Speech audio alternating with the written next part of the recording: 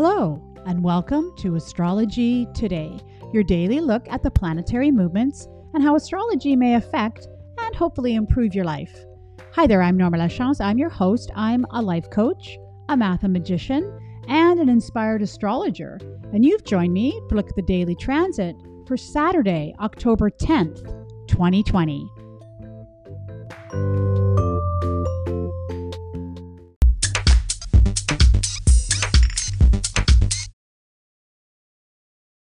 Welcome to the podcast. I hope your day is going really great out there for you today.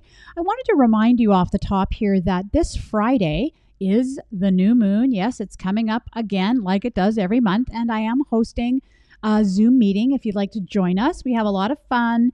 It's in the evening, 6:30 p.m. Pacific Daylight Time.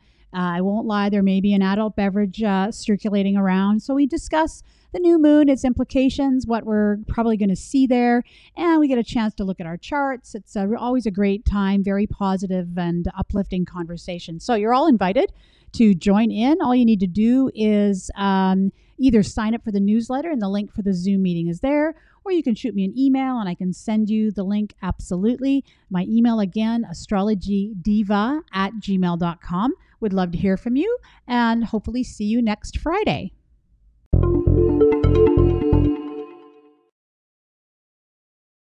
All right, well, the first theme I want to talk about today is that the moon is ending its time in Cancer. And so when it gets to the end of each of the signs, it spends a bit of time being void of course.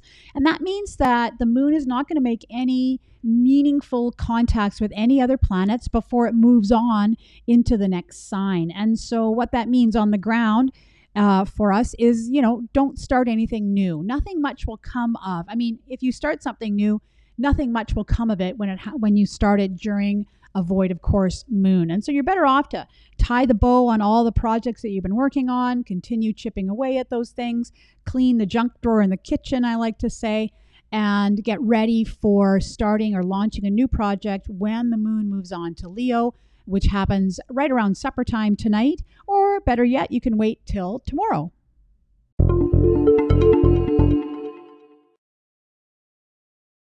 Well, the main theme that I want to talk about today are 2 more T-squareds. Yes, could we have any more?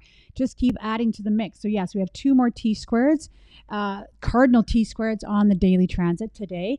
Both of them with focal planets in Mars, and that's going to be really important.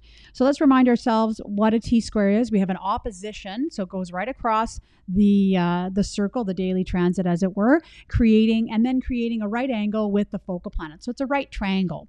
This is a tense aspect, which means it's going to get you off the couch. You're probably feeling a little bit uncomfortable. The fact that it's a cardinal T-squared means that all 3 planets are in cardinal signs. So Mars in Aries, Saturn in Capricorn, and the moon in Cancer. This particular T-square, all 3 signs are in dignity. So they're all 3 acting quite strongly and requiring some action. This is not going to just fade away unless you actually act on it. So what do we have here? We have this struggle between Saturn and the moon. So that's trying to balance, energies of control and authority with our emotions. Perhaps we're, being challenged by some sort of control or some sort of authority. Again, could be external, could be internal. And then on the other side, the other cardinal T-square involves Pluto and the moon. So here we have the struggle between power and transformation and our emotions. And so these are quite tense T-squareds, both of them having focal planets of Mars, which means that the relief or the way to let go of this tension or to deal with it is to use the energies of Mars, which are defense, action, courage, right? And so there may be some things that you need to do in order to relieve this tension between either power and transformation and how you're feeling, and or control and authority and how you're feeling. And I just wanted to point out that currently Mars in retrograde still, but acting strongly in Aries, sitting at 22 degrees. And so if your sun is at that spot, then you may really feel this particular T-squared. That's birthdays April 11, 12, and 13.